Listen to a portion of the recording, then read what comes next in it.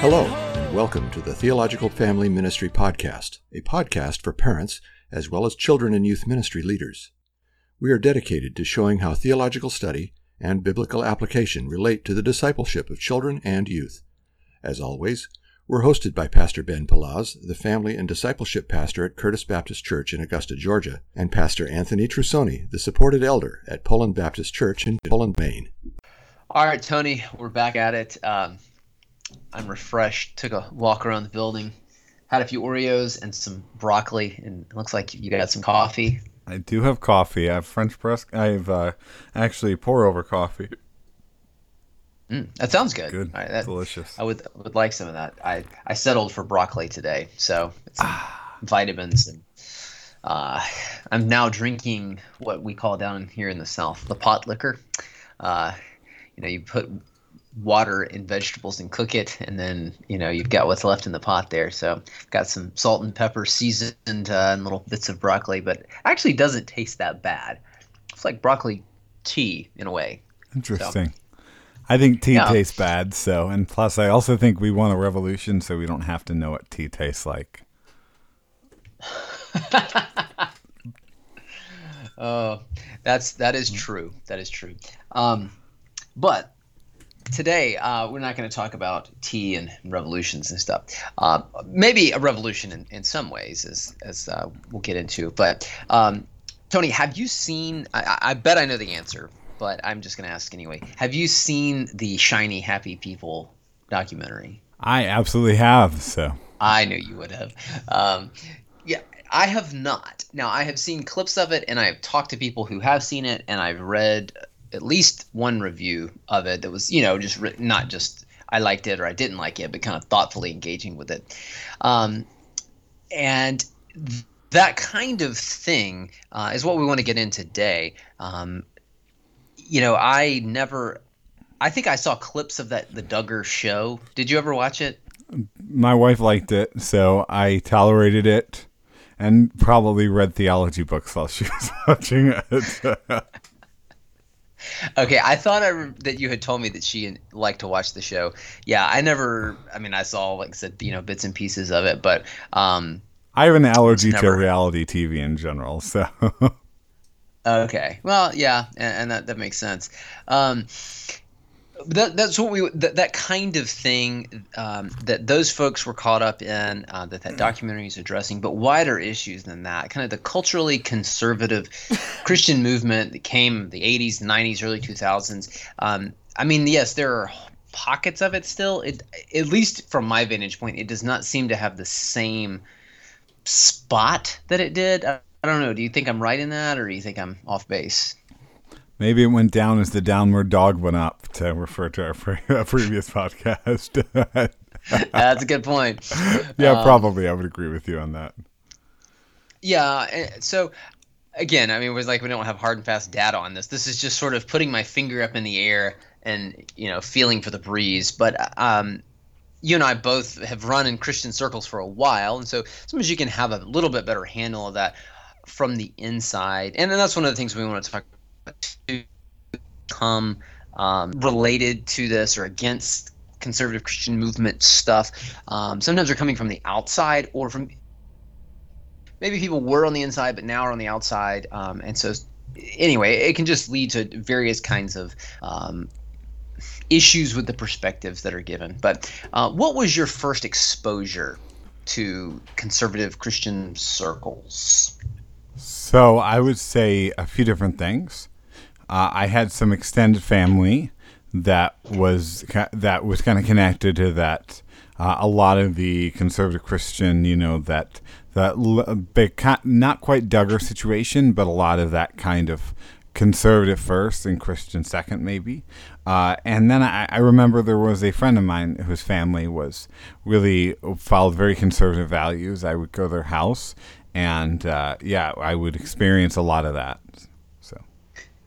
Okay, and just to define terms, when we're talking about culturally conservative, probably a lot of these folks were, or the vast majority were conservative politically. We're talking about they took the Bible seriously, but then their approach to life and that kind of thing was also very socially conservative. and again, not just on social issues that have a political outworking, but just women wearing skirts or Yeah. the kinds of music and all kinds of things wrapped up with it. And to be So fair, there certainly tends not. to be significant overlap. But yeah. Well, yeah, I would agree. So what was your impression of that exposure that you had? Yeah, so I remember thinking that a lot of it was really naive and bigoted. And so, I thought it was, I remember some elements of even little things like, at a friend's house, some rules that were had in the household that I thought were silly. And even around video games, actually, and I kind of mocked it. I thought it was hypocritical at times. And certainly I've seen some cases where family members even have embraced that, and there's been hypocrisy in it. So I generally saw it at first probably as naive, but also hypocritical. What about you? What was your first experience with this? So I grew up in a church that was they would identify themselves as a fundamentalist independent Baptist church. Now, I've talked about it before. It was not like the angry fundamentalism that everyone outside here is going to hell, and we're really happy about that. I would say it was a joyful group. It was King James only, and from what I remember, most of the women wore dresses at least to church. And this was also, in the early to mid 90s. It was just the kind of the church culture, like everybody dressed up basically to go to church. Yeah. At least in our church. I mean, very, very few exceptions to that. But we did not have that I remember any homeschoolers, or if we did, they were very much in the minority. It was mostly kids in public school, some kids in Christian school. So we were not like in this little sect, or we lived off on some kind of commune. It was nothing like that. But just the attitudes towards the culture, and that's one of the things I think too you see in depictions in popular culture. A lot of times, if the critique or assessment is coming from people who are not really within Christian circles, or maybe they're coming from like very liberal Christian circles, anybody to the right of them are fundamentalist. But I mean, that's just the way the term has been used, at least in the camp. Fundamentalist and evangelicals are not the same thing. It's kind of their stance towards the culture is a little bit more, or maybe a lot more standoffish. Yeah. So. I do want to add, on my background of it, to some degree, probably, it's harder for me to think about my original experience, because even that, I didn't grow up in the South, and I didn't, some of the earliest Christianity I was exposed to was, whether it be through the Christian school or the church I was baptized in, was pretty charismatic. Actually, the church I was baptized in was was the Assembly of God break-off group that held to the autonomy of the local church. So it was basically Assemblies of God in all things other than there was nobody over the local church. But that tends to be a little less culturally conservative, and maybe even significantly less. And I would say probably my first real exposure to a lot of what you're talking about actually came in the South. My first Sunday at Bible college. I overslept, and I went to the only church with 11 a.m. service, so I wasn't late. And at this little Baptist church that I went, and I wore a ball cap to a church, and they railed against people who'd had the audacity to wear ball caps in church. And that was kind of a cultural thing, and I had to navigate that because I thought it was really, really odd that even somebody would think about that. That's interesting. I mean, I grew up in those circles, and I sort of took a lot of those things for granted initially. As I got a little older, and I had friends and knew other people that were not fundamentalists, and just begin to engage with the world and assess things. And then my family left that church, and we went to another church. And over time, I began to question some of those kinds of things. And like you, I saw some of the thinking around those things is a little simplistic, or inconsistent, sometimes lacking, or often lacking nuance. And so anyway, and we'll get into some of the details on that. But yeah, I mean, I grew up within conservative Christian circles. But my parents were not like the most hardcore, imaginable. I think they loved the Lord and they wanted to try to raise me to do the same thing. But it was, I don't think of anything too crazy. So how do you think that some of these approaches to the Christian life and the family and that kind of thing arose based on what was going on? Or do you see a connection between some of these approaches and what was going on historically and culturally kind of leading up into those times in the 80s, 90s, early 2000s? Yeah, and this is where the historical, especially the American historian part of me, connects it more to politics, probably because I think that it followed through from some significant elements of politics. Actually, even to the Shiny Happy people, it shouldn't have been a surprise that Jim Bob Duggar was essentially a Tea Party politician before he was a stalwart in that kind of culturally conservative movement. I think, from what I understand, the protest movements during the Vietnam War, it brought about what was called the silent majority by Nixon and others, and kind of this idea basically that the silent majority are the ones that toe the line, and then not just that they toe the line politically, but that they kind of can withhold this sense of conservative lifestyle.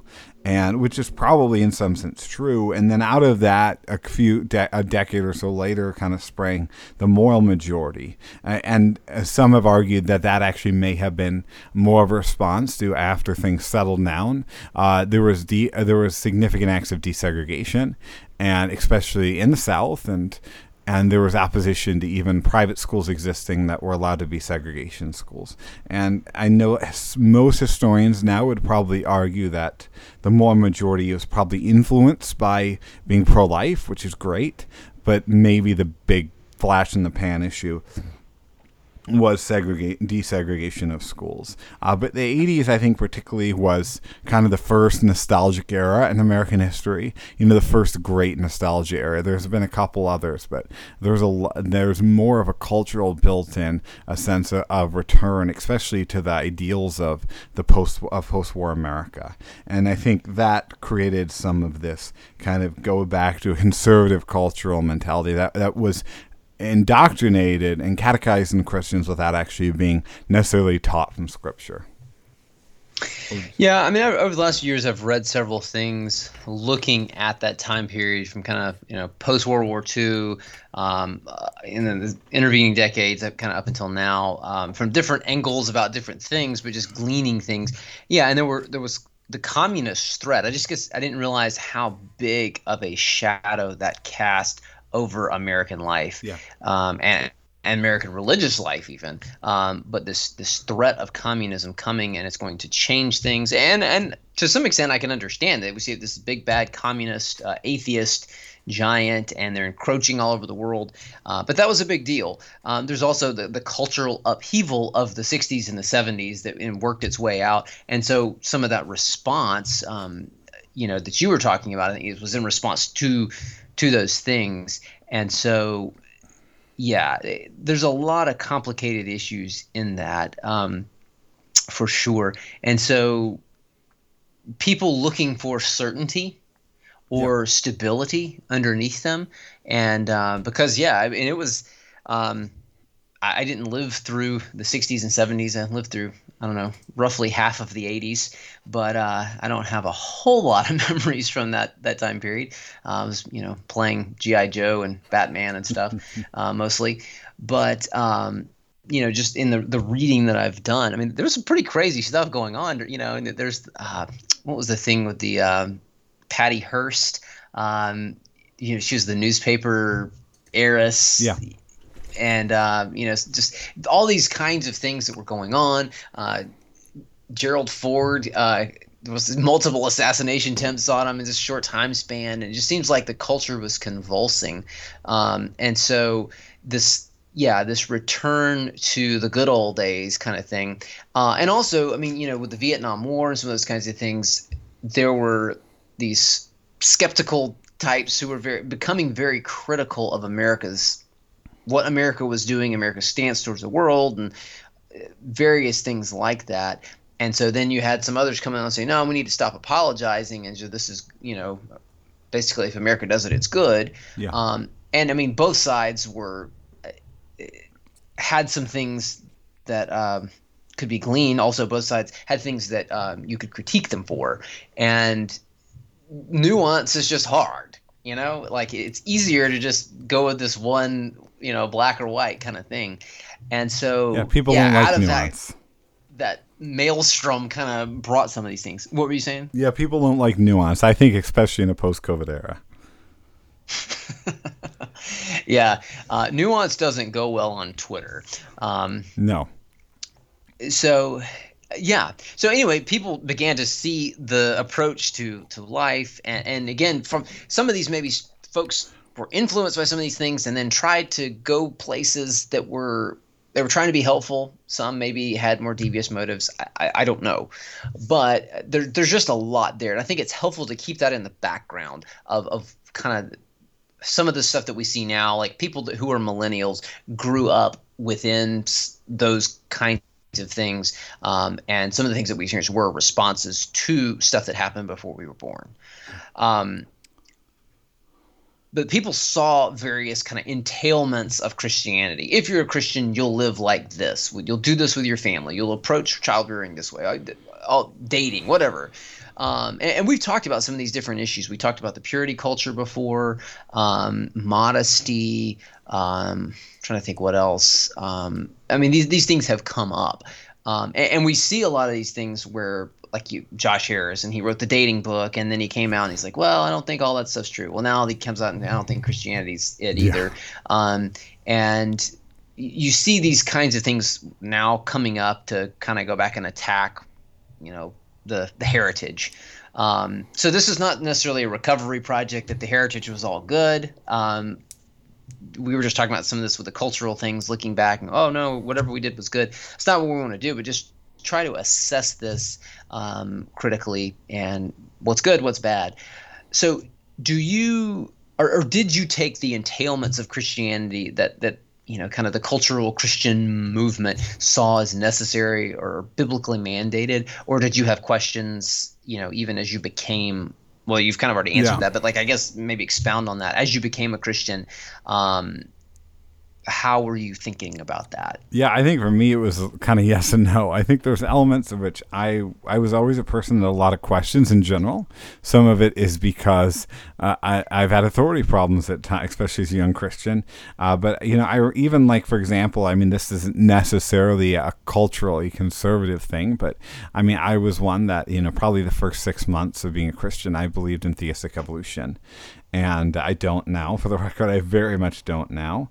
But I think that at the same time, I probably embrace parts of it that Mark Driscoll particularly embraced. I was a big fan of Mark Driscoll when I was a young Christian, and I know he pushed a lot of kind of the idea that conservative Christianity means the wife stays at home and doesn't have a job. It means a lot of these things are not really taught in the Bible. But I did buck some of that. I think I bucked some of it even in college, because I remember at TFC, our college, there was a lot of really strict rules that I think were rooted in this kind of conservative mentality. I remember even they really limited exposure to TV. I mean, you couldn't watch R-rated movies, which is not a biblical thing.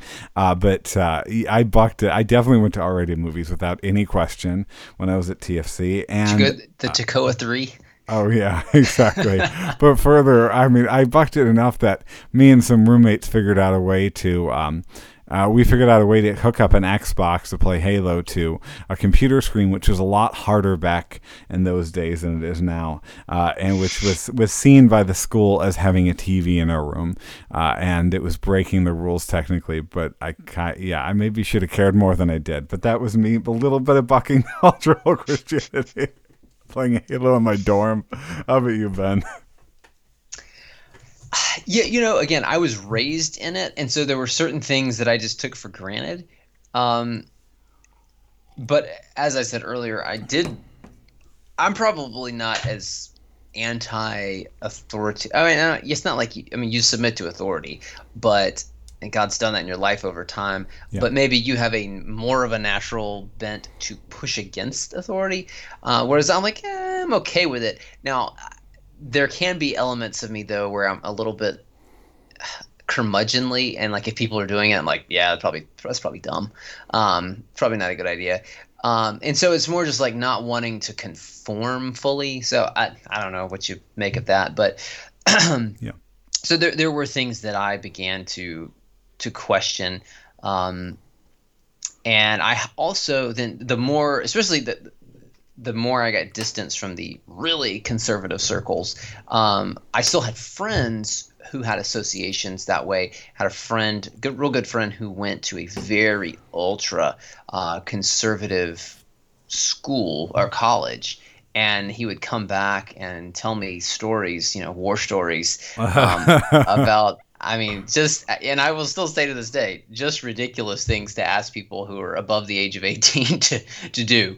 If you're in the military, okay, maybe some of these things might be fitting, but there weren't. And so, and yeah, I mean, I'm thankful for a lot of things from our college days. Yeah, I will agree, though. Some of the rules were, I think, holdovers from a previous era. Yeah. And I remember about the time I became a student there, which I think was I forget. No, I think maybe I got there a semester before you did. Yeah, right around there, I think. But I mean, the guys still had to wear, collared shirts to class and khaki pants or something like Yep. that, which again, I mean, that's not like wrong, but I mean, that's just was not something that culturally really was much of a thing. Now, if you went to college in the 1962, well, probably they were wearing like coats and ties, but that was just cultural. That's what people did. Now that you mentioned that, I remember the movies and stuff like that. I don't remember it making too big of a deal to me, but at the time, I certainly didn't figure out a way to hook up something in my room. So, we can look, we can critique. And I want to do that. But what do you appreciate about the conservative Christian approaches to life and engaging with the world? Yeah, I think there is a sense of safety in it, especially, and even for me, as a young Christian, I think I needed some element of stability, of life stability. I didn't have much of it before faith. And, maybe having some of those rules was good for me at times, even though I disobeyed them left and right. But, oh, boy, I you would think have roasted at the school I'm thinking of. This yeah, friend I'm sure. So, I also think, holding to an old way can be wisdom. I mean, the reality is, I think sometimes the wisdom in a cultural conservatism is realizing that the wisest people aren't the people that started doing things 5 minutes ago, and thinking, maybe people did what they did in the past for a reason. I think that's well said. And just to be clear, now we're keeping we tried to define some terms, but culturally conservative we're using as a pretty broad generic description of a lot of things. So not just fundamentalism, not just evangelicalism, but just kind of the more just a conservative outlook. Yeah. So you may import some things there as you listen, as you think about it, that everyone else won't. And we're not calling for throwing the baby out with the bathwater, and we're not calling for progressive Christian culture or something like that. Yeah. Because you see some of that where it's like, oh man, that dating stuff, modesty was restrictive, so we're just gonna wear whatever we want and sleep with whoever we want, and it's all good. No, I mean, we're just trying to be biblically wise. Yeah. Yeah, and I think you're right. There are things that are good to be conserved, and I think trying to take the Bible, trying to take holiness seriously, and realizing that the world is corrupt, whether it's American culture or Tanzanian or South African or whatever it is, that the culture around us is corrupt, though it's not absolutely and utterly nothing redeemable about it or good about it. But it is, when fallen people get together and they make a culture, they're going to resist God. And so kind of an awareness of that. I think those are some of the good things that we can say, and just trying to go about that in a way that, we want to honor the Lord. That's good. So for the things at least that you did adopt about the culture, or when, because I know, I mean, we've had conversations over the years where you began to push against some stuff, I guess maybe more pointedly. When did you really begin to question the orthodoxy of some of these entailments of the Christian life, or certain issues that really kind of raised your eyebrows? Yeah. Can you define orthodoxy for those who might not understand that word? I've been told that we need to define that more by listeners. Okay, yeah. So orthodoxy, believe straight in your doctrine, straight in what this is. We're conforming to what this group says is correct. So, like the Christian doctrine, what conforms to what the Bible actually teaches. Yeah. So I would say, in ways, I think I always questioned, especially on some political manifestations in the connection of the culture. But I question more of these kind of things after Mark Driscoll. It wasn't necessarily after his ministry ended, but after, I realized how much of a fool he is. Probably after he went to that Strange Fire conference and acted like an idiot. And to be frank, I legitimately, I think that caused some questioning because he wasn't, It didn't sound like something a comedian would do. But. Yeah. So I also think I grew into, especially in seminary, I grew into more knowledge of the idea of the sufficiency of Scripture. And I think that played a role here, and I think that I've kind of become convinced by Scripture, especially, honestly, the Old Testament, that it is essentially an equal error to add a statement, to add claims beyond the Bible as it is to take away from the Bible. Both of them actually delegitimize the authority of the Bible. And so I think seeing that and seeing, the fact that, some of these things, frankly, aren't taught in Scripture. And I actually recently read, we talked about the Duggars. One of the former Duggars, Jessa Seawald, I think her name is now, wrote a book about kind of getting out of that Duggar stuff. And she brought up, a lot of these things aren't in the Bible. And I think that's an important thing. Even if it's a good, healthy tradition, if it's not in the Bible, to wage it over anyone, I kind of realize it is abusive. To put it on someone's conscience that you ought to do this, you must do this. That's when it becomes problematic. Yeah, I think some of those issues, and even the question, say modesty. Well, yes, modesty is appropriate, but how we define that based on the culture and various things like that, well, it's harder to do. It doesn't mean that you can't know anything and can't have any sense of modesty. Like you mentioned some of the political outworkings.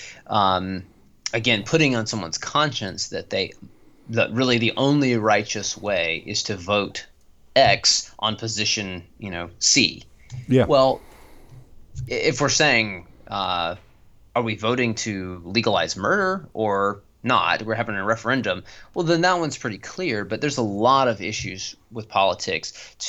Christians can agree on the big picture biblical teaching, but then working out to actual policy, to how do we try to implement this or promote this or protect this, there's a little bit more of a jagged or winding pathway there.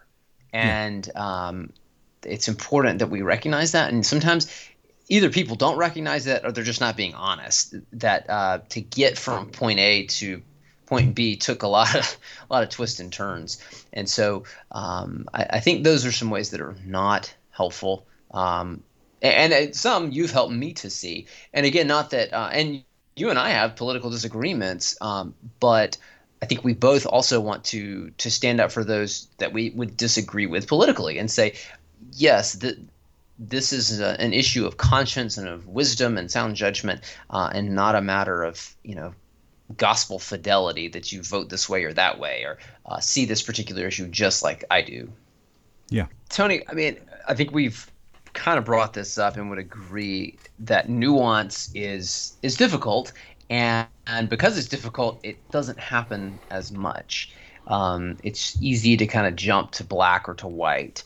And yes, certain issues clearly are black or white. Yeah. There's also other issues, though, where there are shades in between, and maybe freedom in Christ arises, and Christian liberty.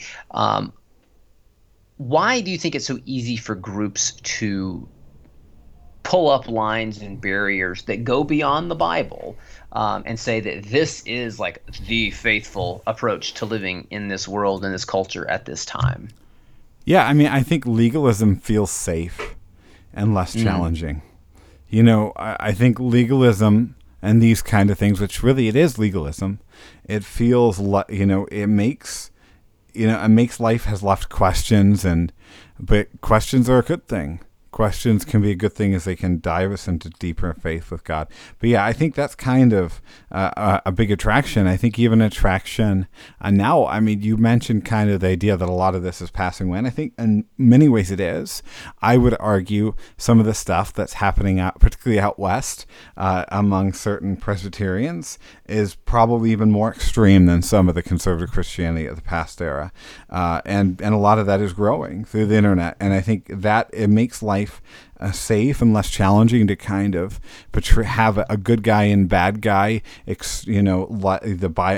have answers to every little question. I also think that we have kind of an emotional connection with other Christian teachings. And so, even for myself, I mean, I think of the Driscoll stuff, some of the unhealthy view of gender that Driscoll had. I mean, I probably bought into it because I like some of his good teaching.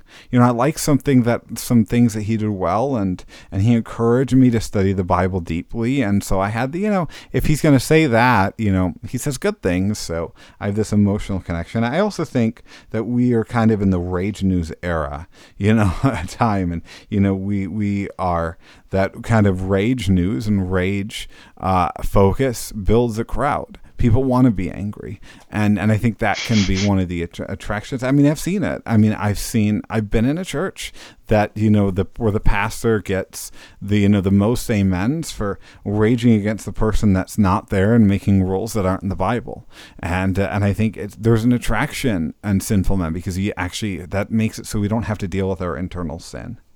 But what do you think, Ben? Well, amen to that.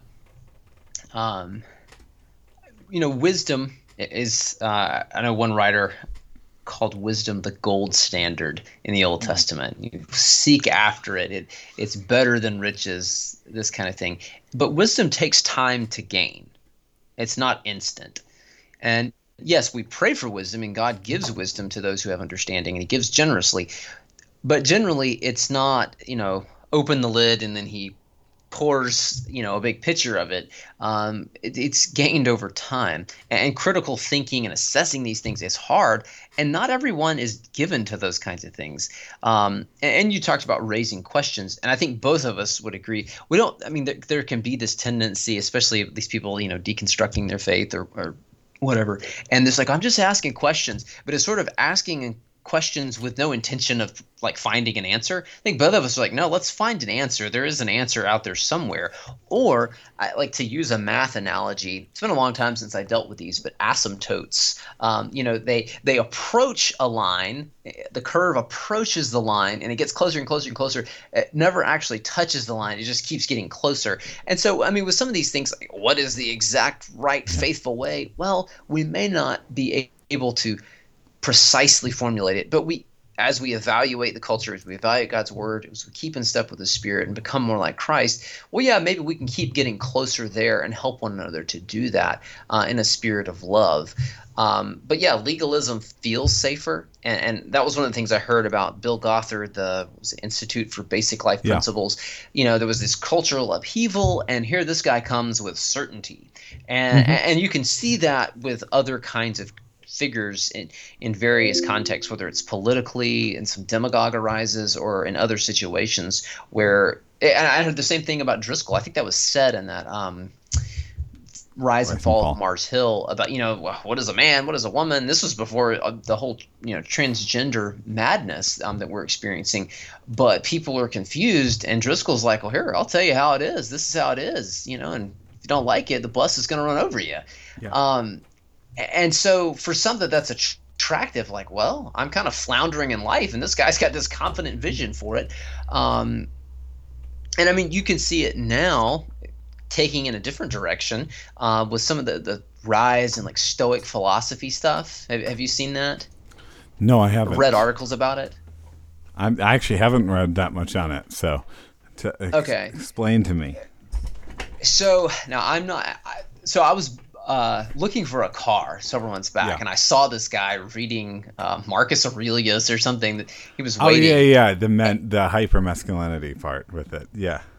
Yeah. So some of that stuff. Yeah. Joe Rogan, Ryan Holiday, some of these different. What's the guys? Jocko Willink. Now, not all of them are actively quoting Stoic philosophers, though Ryan Holiday does. Yeah. But this idea of, have purpose, Jordan Peterson kind of falls into that as well. And these young men, I mean, just look at the sociological stats. Young men are floundering. And there are a lot of reasons for that, but there's a lack of certainty, lack of stability, and here you go, man up, I'll give it to you. Let's go. And so that's appealing. And so I think that's where some of that comes from, and maybe some people feel ill-equipped to probably a lot of people feel ill-equipped to try to really wade through it carefully and go, okay, instead of jumping to this or this and just kind of like have the pendulum swing, let's think about this carefully and nuanced. It's like, well, this sounds good. And like you said, the emotional thing, or I trust this guy on this one thing, so he's probably right on this other one. Yeah. So how can we guard against that pendulum swing of just on one end rebelling against or overreacting to abuses or inconsistencies of various families or churches or institutions or whatever, and just kind of swinging back and forth? Yeah. So I think you're going to ask that first as family. So let's break it down in two parts. So individuals and families first. Yeah. So I would say, and this actually will apply to some significant degree to churches as well, but practice theological triage, which you've talked about, the idea that we need to break down all theology based on importance and not treat rejecting practices as that these kind of cultural practices as biblically required as you do that. I think there is always some theology behind, just because there's not a Bible verse behind the weird thing in the Institutes of Basic Life where the woman had to have curly hair, just because there's not a Bible verse for it, doesn't mean that there's not a thought or theology behind it. That's the thing. Did you watch it? No. Oh yeah. Anyway, that was the thing. The woman had curly hair because that's what the leader thought was becoming of a woman. Anywho, but what about Asian women? I guess they use curlers. People use curlers. So, but anyway, that's true. Okay, well, I'll have to pass that information along. And I'll add, in addition to that, and hopefully I haven't lost everybody here, make clear with kids our opinions on things like climate change or our preferred candidate, or maybe other cultural things, maybe on appropriate dress, that beyond issues of modesty, what's professional, that kind of thing. Make sure that these aren't necessary biblical convictions when they're not. And I think we need communicating that kids will allow them to have some freedom to disagree and understand what is core to our faith. And I think also finally embrace normal godly disagreement. Even potentially having, I think, debates around our kids. Welcoming your brothers and sisters in Christ to have godly discussions about maybe purity culture things in a way that can demonstrate these are not the law of the land, these are not things that we're riding and die on. I think those are certainly good thoughts. And how about for churches, beyond anything that you'd add specifically for local churches? Yeah, so I think one of the particularly important things here would be minding the teaching ministry, as in being careful to not use the teaching ministry to rail against things that like Driscoll railed against, and that kind of cultural conservatism. I think there was great biblical teaching of Driscoll. There's great biblical teaching of all these kinds of cultural conservative figures, but often But the problem becomes when, they start railing about how awful men are that play video games, or, about how terrible and godless working moms basically are. And so I think being mindful in the teaching ministry to not go beyond what the Word of God says. Actually, for me, that even helps me too. I'm a manuscript preacher, and maybe I'm too much of one, but I think that encourages me to want to be a manuscript guy, because so that we don't go beyond what the text of Scripture says, and it's not just random Pastor Tony's tangents for today. I think, because I of course have my own thoughts, I think also be careful about Christian voter guides. I think this can be an aspect, because again, the culture and politics plays a significant role. That's something that's done a lot of churches, and maybe even part of it, a lot of this kind of conservative Christianity is a hyper nationalistic. So maybe be careful about avoiding a flag, knowing that our identity is chiefly in Christ. Yeah, there's a fellow at our church. We were talking about the Christian voter guides, and he was joking. He's like, well, maybe we should go to the liberal churches and get the voter guides that they have, and then put them out with the ones that typically appear in more conservative, Bible-believing churches. And then we'd have a little bit more of a mix there, because those having a lineup of what candidates think on an issue is helpful.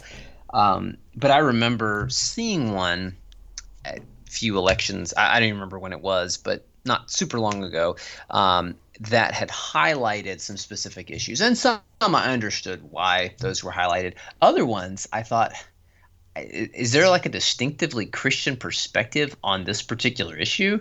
It did not seem to just jump off the page to me that this was a clearly biblically mandated position, Yeah. And so, but the items were chosen so that in one column, one candidate had yeses, and the other column had his candidate had no's. And so it's like, oh goodness, and I mean, there's a how it plays with your brain kind of thing there. Yeah, I remember one of them I saw, and it was for a local political thing in a state I was at the time, and it did it did the thing where it gives the green check mark and then the red cross out, and it was supposedly a Christian voter guide, and one of them, it had right next to a red check mark, it noted that one politician supports a high capacity magazine ban, and it's like I'm trying to think of all the Bible verses that say that it's sinful to have a high capacity magazine ban, regardless of your political thoughts. The Christians strongly can disagree with that, and there are good arguments for disagreeing with that. But it all to think of that as like this is the Christian teaching. It's a little bit weird. Yes, as the Apostle Peter said. Yeah. Yeah, I mean, some of this kind of stuff, it does get to the point of being silly. But I think that you brought up some really good points that we do want to be careful to keep our finger in the text. And like, I know this past Sunday I was preaching, we're in a series going through James, come to James 5:1-6, which addresses you rich, watch out because judgment's coming for how you've hoarded wealth and been unjust in the way that you've treated workers and used the legal system against them and this kind of thing. And so, just trying to draw out implications of this for our own use of wealth. And, I had to use a restraint to not spell out all of what that looked like, because there may be ways where I think it's improper for someone to use their wealth,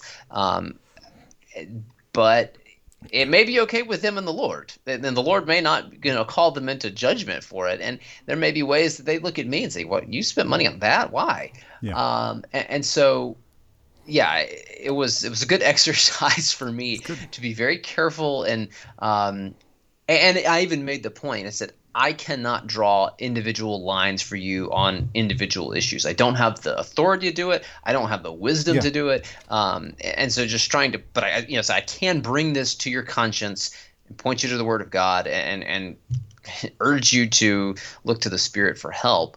And so with a lot of these kinds of things, and I think we'll get to this here in a second, but this kind I of leads do me want to to the next ask a question. question How real quick, can though. local churches in particular create a counterculture within their larger cultures that they exist in, that doesn't impose a new legalism of, okay, well, this, yeah, everybody else before got it wrong, but we've got it right. Just do like this and you'll be faithful.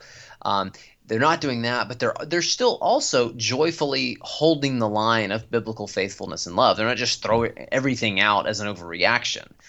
So yeah, how do we create those kind of countercultures within local churches? It's a good question. Before I answer that, I did want to ask you, for the sake of our listeners, at what point in the sermon, if they listen online of that sermon, do you refer to the millionaires and the billionaires? You have to go. I did do. Actually, I've taken a tip from you about, like, if you got kids in the service and asking them, well, how many times do I say this whatever word? And if so, you gotta get a piece of candy. Well, I've done that some. Man, the kids love that, and the adults. I have all these adults coming up and like, was this the number? Was this the number? And they say it helps them pay attention. So I did say the word wealth a lot.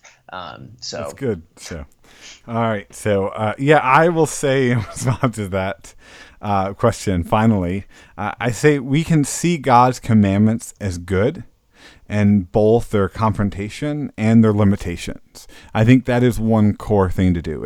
As I think that a way that we can find safe ground in this is that we celebrate what God has actually commanded. Again, both in the fact that it nails us, it really hits us across the face in a good way, but also in the fact that God's word, it is intentional in what it doesn't. And what it doesn't address, and what it allows freedom on, and celebrate that fact. See the Bible as profoundly you talk about being wise. See the Bible as the profound source of wisdom, even in what it chooses not to say. I think another way that they can do this is by being confessional. Holding to historic confession of faith. Affirming that. Teachings and convictions from scriptures that have long been held for generations, rather than just kind of what my preacher that's writing my homeschool curriculum that says in this particular topic. So, and I think also I'd add we should avoid unspoken kind of pet protocols, and this I think can be a problem in the church that can navigate this kind of legalism more, I've noticed, than people want to talk about. I think there are churches that have these kind of pet protocols, pet practices that aren't necessarily rooted in a biblical text or haven't been taught, and it's kind of a sacred cow, and I think we got to be careful about that in context of local churches. So, do you have like a specific example you could give us without throwing rocks at anybody? I'm trying not to throw. Oh yeah. So I think a great example of it can be back to that church that I went to in college. That church that I went to in college, that I looked at, they had a primitive website, and there was nothing on their website about that you shouldn't wear hats in the worship Don't service. wear hats to But worship. people clearly understood what the practice of the church was on that. Okay. All right. What about you? Good counsel. I think, again, we talked about how when there's cultural instability, which there was coming out of these decades, and then you have some figure who's like, I'll tell you what you should do. And they sort of have the intestinal fortitude, shall we say, to just stand up and just point, this is how you do it. Yeah. That can be appealing. And so we have to be careful about flocking to celebrities or some single movement that acts like it has all the answers or the specific courses of action. I was talking to Susan, my assistant. She does a great job. She edits these as well, at least the ones that I come up with the questions for. But I figured she had watched the Shiny Happy People thing, and she is at a stage of life where she's raising a middle schooler, but she has 3 adult daughters, and they homeschooled. Now, she pointed out how one of her daughters said, "We homeschooled, but we weren't homeschoolers," and there's a distinction there. But they were within this cultural movement to some degree, but not just latched on to one teacher or one ministry, and like this is the way. Yeah. And so she was talking about one of the Duggar daughters had written a book or something, and made the point about how, like, I think it was with Bill Gothard, that he started off with some of these biblical principles, but then he went extra biblical and he sort of denied the sufficiency of Scripture, like you've been Yeah. talking about. And so, getting very specific in application that, like, this is the way. And so we just want to be really careful and guard against that, because I heard Mark Dever, I think, make this observation several years ago, and I've pondered it since then. I think we've talked about this some, but Christians who take the Bible seriously, we really have trouble with conscience. Yeah. It just makes us uncomfortable. And I think just kind of the human nature, like, we want, like you said, legalism feels safe. Just tell me what to do. Don't ask me to reflect and to meditate and to work these principles into my life. Just tell me what to do and I'll go do it. What must I do for eternal life, Jesus? Just tell us and we'll do it. And that's something that we just have to push against constantly. And I think we've got to pray that the Lord would build this kind of a community within local churches, that we're okay being different together. Like, because if we're going to be joyfully holding the line of biblical faithfulness and love, we are going to increasingly stand out. We're going to be swimming upstream, and just being okay with that. But that, we're not doing things out of fear. That's another thing I've heard about the shiny happy people and the Duggars and the IBLP or whatever it is. Just there was a lot of fear-based things, like the world's going to gobble up our kids. But I mean, that's the case whenever or wherever we live. Like, the world is against God. I mean, we live in Babylon. And so just praying that we can build families and churches where our kids and others look and see that the things that we believe, they're true, but they are good. And they lead to joy, and it's not just this rigid system.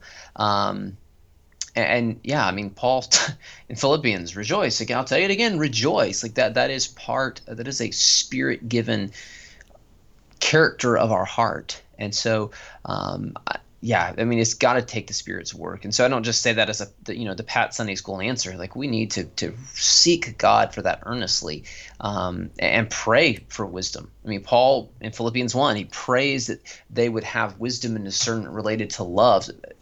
The way I understand that is so that they can know how to love well, depending on the circumstance. What does love look like here? And it's not just, well, here's the set of rules.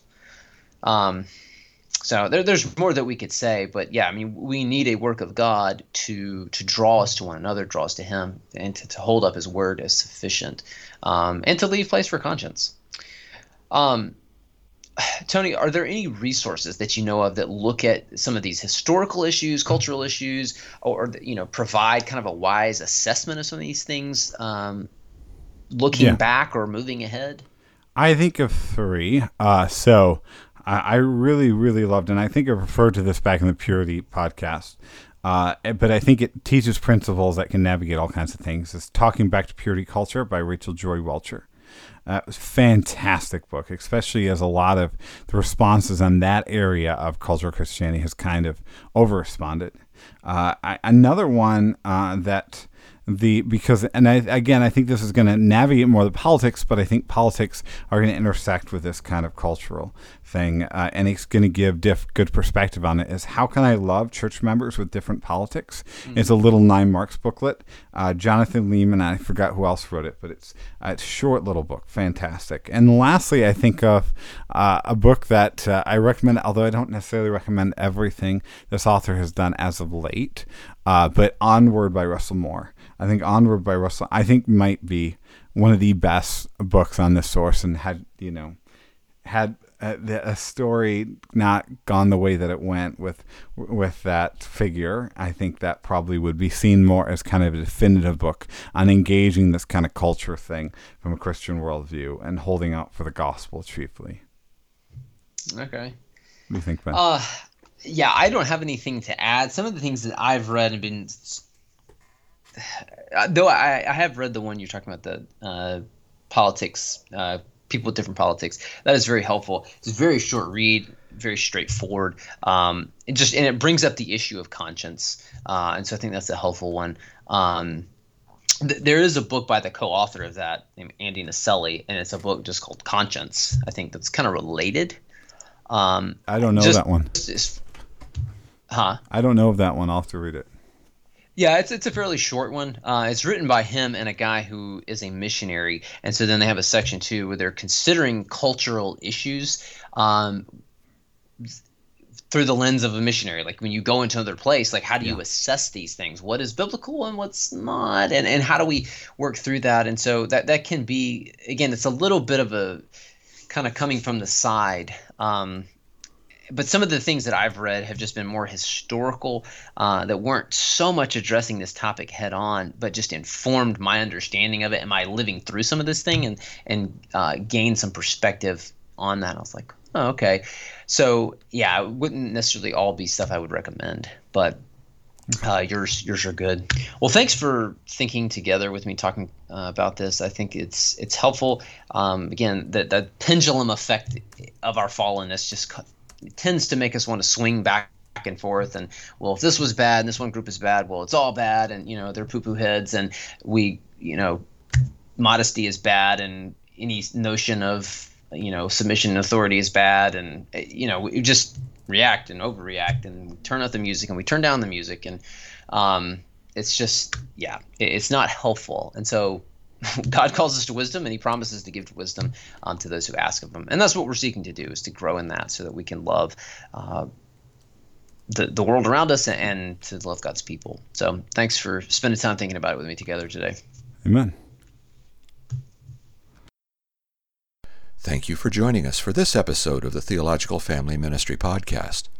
If you have enjoyed this episode, please give us a review on iTunes and share the podcast with your friends on social media. All new episodes are available to listen to on Stitcher, SoundCloud, YouTube, Spreaker, and iTunes. We hope you have a great week, and join us again every first and third Thursday.